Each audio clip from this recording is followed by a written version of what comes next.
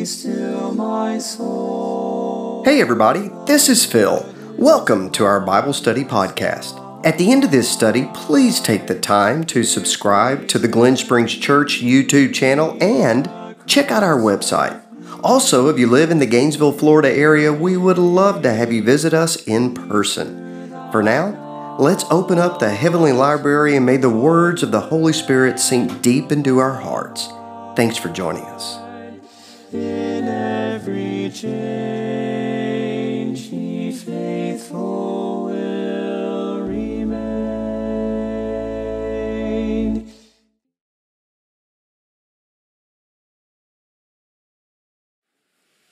Well, we are back, and it may not seem much to everybody in the virtual world who probably just went from one video to the next, but I haven't seen you for a couple of weeks. How you doing?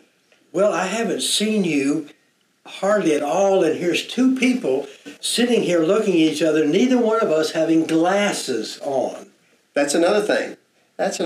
No, I've been out 2 weeks. The COVID just got you. Worked on me, but very much so. So it's been 2 weeks since we filmed. Yeah, well, you look good, and I can see you without spectacles. Isn't that interesting? And I can see you without spectacles, and I can see the camera without spectacles. That's so right. This is good. This is real good. Mine's contact lenses, learning how to use the old stick your finger in your eyeball technique, which is very difficult for me right now. But mine is the dilemma that Isaac had that he could not correct, which was cataracts. And so I could. Yeah, you are no longer a blind guy. That's right. Leading the blind. That's right. The blindness has been taken away. Well, That's you look right. good. You look good, and we can see. And so, if you're seeing us, welcome. This is good. Good to have you. Good to have you. We are in Ephesians chapter 6. Is it Ephesians? It does seem like a while, doesn't it? But it is still Ephesians. Yes. And we're in Ephesians 6, so thank you so much for joining us as we study God's Word together. And last lesson, can't say last week, so last lesson, we wrapped it up looking at the family. And I know that's just a short snippet, Mark, when you look at chapter 6, verses 1 through 4, about children obeying your parents, and fathers or families really do not provoke your children to anger. But it's such a powerful admonition that to me really goes beyond the family. If we can put ourselves in God's family, then it fits for all of us to just be obedient to our Father. And I almost get the impression that clearly Paul, every time he speaks, is just imploring everyone who's hearing him, you have a Father. He loves you more than you could ever imagine. And oh, that you would know just the depth, the length, the width, and the height of that love, and obey him, because he's telling you what you need to know for your own good. Scripture is amazing to me in the sense that it speaks to a lot of things in a small amount of words. Mm-hmm. It's just amazing. The Lord did that. Right. Paul many times gets pretty wordy, but when he hits a point, he says a lot in a small amount. I mean, 4 verses here, and you pretty much have what families should be doing together. Right. I mean, he covers it. And so there's obedience, there's preference, there is not provoking. All of these things are involved in a good family relationship, and he says it so succinctly, and we get so much out of it. Yeah, and so we see the instruction that parents and children, how they work together and serve one another. But if you go back to chapter 5, where he begins, therefore be imitators of God as beloved children. Yes. There's a way in which Ephesians chapter 6, verse 4 applies to all of us. And that was kind of my point. Fathers, so say it like this. Yeah. Your heavenly Father, he doesn't provoke you to anger. No. But he seeks to bring you up in the discipline and the admonition of who he is. Listen to him. If we fathers are behaving and imitating God the Father, then we're going to do what he does for us, which is trying not to antagonize. He doesn't do us, and he's not provoking us. He is taking us in the direction that we need to go for salvation, for eternal life with him. Well, in the family, if you behave and act like the father, then your children are going to be doing that very same thing. They may hopefully then come to the Lord. Yeah. And so we've said all this kind of as a setup to get into the next section of chapter 6, which these are some challenging verses that's hard for us in our society to comprehend when you talk about master and slave. You have to make application. Yeah. You have to make it's 150 years ago, sadly, in this country, when you had this sort of thing going on, which is very sad. But this was commonplace in New Testament times. Right. I mean, most of society were slaves. It's only a few in the society that then were the well-to-do. And so most of the people he's addressing here are very likely slaves. And so he is saying to them, this is how you behave. Well, it is interesting. I've read some historians say that a fifth, maybe up to a third, of those who were in the Roman kingdom were dealing with slavery or were slaves themselves. Yeah, yes. And so those that are coming and being a part of Christianity, they're being converted to Christ, they're still slaves. And so here's the admonition, not just to those who are slaves, but to those who, even in the church, Yes. are slave owners. So Ephesians 6, I'll begin reading in verse 5. Bondservants, obey your earthly masters with fear and trembling, with a sincere heart, as you would Christ. Not by the way of eye service as people pleasers, but as bondservants of Christ, doing the will of God from the heart, rendering service with a good will as to the Lord and not to man, knowing that whatever good anyone does, this he will receive back from the Lord, whether he is a bondservant or is free. Masters, do the same to them, and stop your threatening, knowing that he who is both their master and yours is in heaven, and that there is no partiality with him. All right, hard for us to grasp, but imagine yourself being a slave, and Paul's admonition to you is, serve your master as if it was the Lord. Yes. And do good things. Do good things, not as eye service. I love that term, eye service. Mm-hmm. How many people today work with the idea of being eye service? You know, I want to be sweet and kind if you're around, but I may not be behaving that way when you're not around. Right. That I'm just doing it to look good instead of doing it to be good. Looking good and being good are two different things. Yeah, and if we do, like you just said, take this from this context in which it was applicable to them, apply it to our lives. Yes. Well, how powerful is it for us to be mindful that in any capacity in which we're serving somebody else, we're not just doing the people pleaser thing or what looks good in front of everybody when I'm out in front of them, but every moment, every ounce of our being, working and serving as if we were literally working and serving for Jesus, right, who is our master. Most of us are employees. There may be a few who are employers, but most of us are employees. And so you have a responsibility. You have an obligation.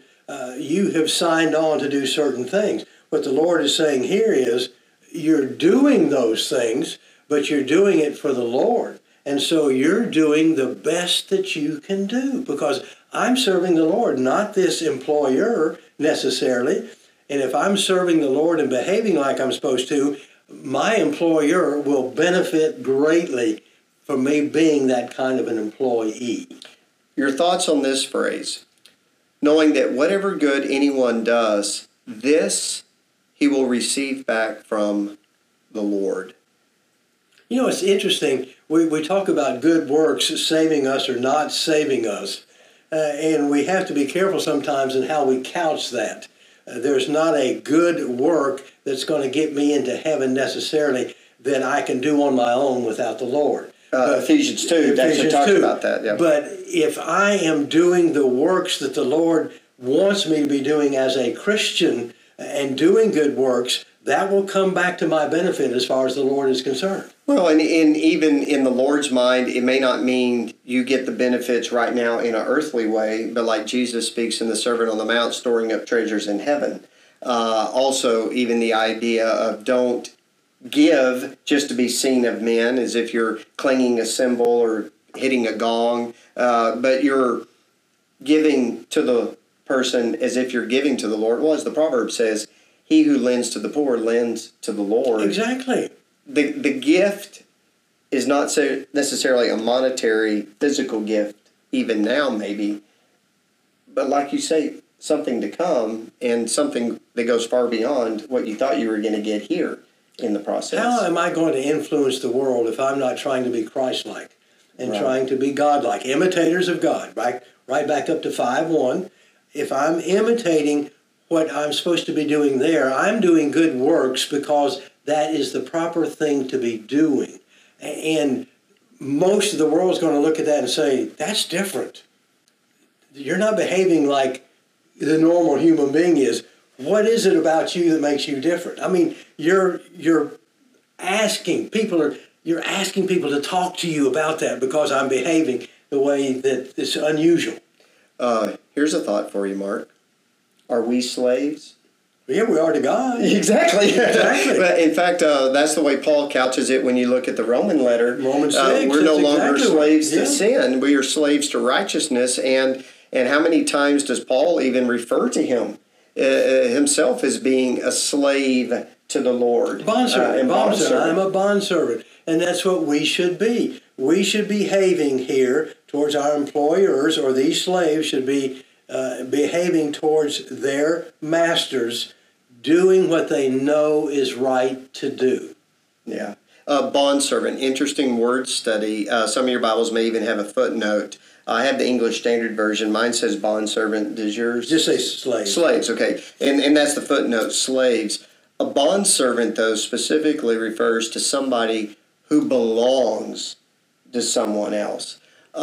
It wasn't that uncommon in this day and age. Maybe you weren't born into slavery. In essence, your parents were slaves and you were born into it. Some people became slaves because in that day and age, you couldn't just file bankruptcy. You had either pay your debt or you actually became a slave to the person you owed money to. You belonged to them until the debt was fulfilled. And so you see that kind of reference. You belong to somebody else. Well, we belong to the Lord. The Lord is our master. Yes. And we see that, and that's important to keep in mind. And so you see that terminology as well. Now, masters. Those, let's say a landlord, let's say an employer, stop your threatening. Be mindful of how you lead others. An admonition that would be applicable to us. You're always going to be one who's going to get more out of people by not threatening, but maybe actually complimenting and encouraging in a different way.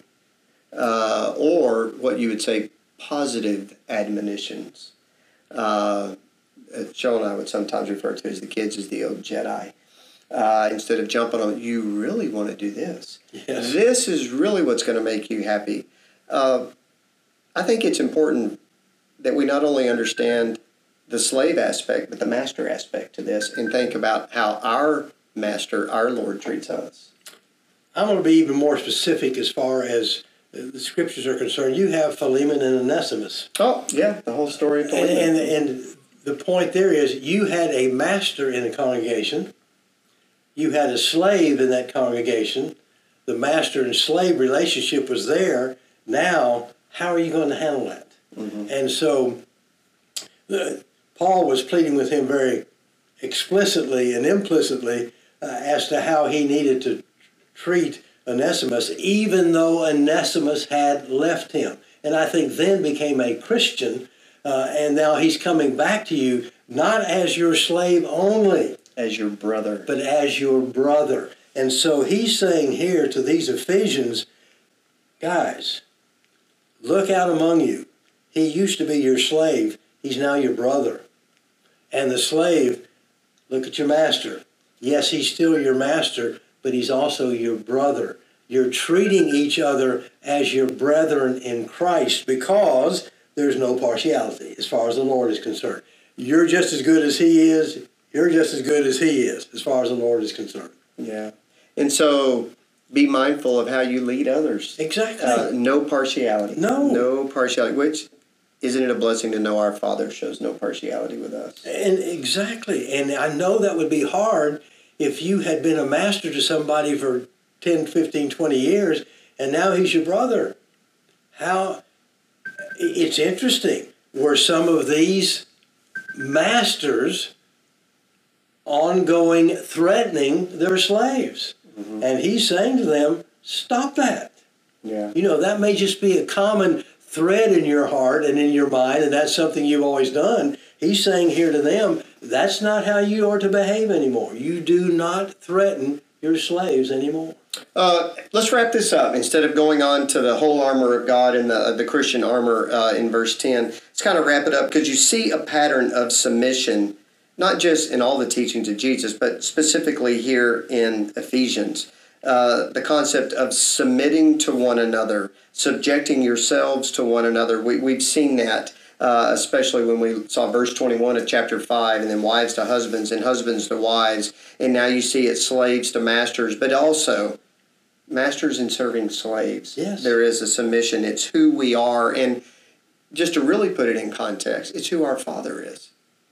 Our Father submits to us. Jesus submitted to us by becoming one who came to serve and not be served, and gave Himself as a ransom. The greatest submitter of all was Jesus. That's right. Of all. And so what am I to be treating a slave or an employee appropriately and properly? Right. Why can't I be able to do that when the Lord came and submitted Himself to me? Why can I not behave that way? And why I should submit to my employer. Exactly. And submit to my wife and help my wife, and vice versa. Exactly. And my brother and my sister in Christ. Why wouldn't I behave that way when the greatest example I have is somebody who died for me? All right. Well, anything else you want to add then to this text? No. I'm looking forward to getting into the full armor of God, but that's going to be a different discussion. We'll save that for next time. Good to see you. Good to be back. Good to be able to talk. Exactly. And I talked for, 20 minutes and didn't cough. There you go. Good. Hey, you did good. You are doing good. And you can see. Yes. Everything's and good. I can see. All right. Well, as always, thank you so much for joining us. If you have any comments or questions, please reach out to us. And our admonition is always the same. We hope that you can not only be filled with the fullness of God, but truly understand just the great love that Jesus and our Heavenly Father has for all of us. God bless you. Good day, brother.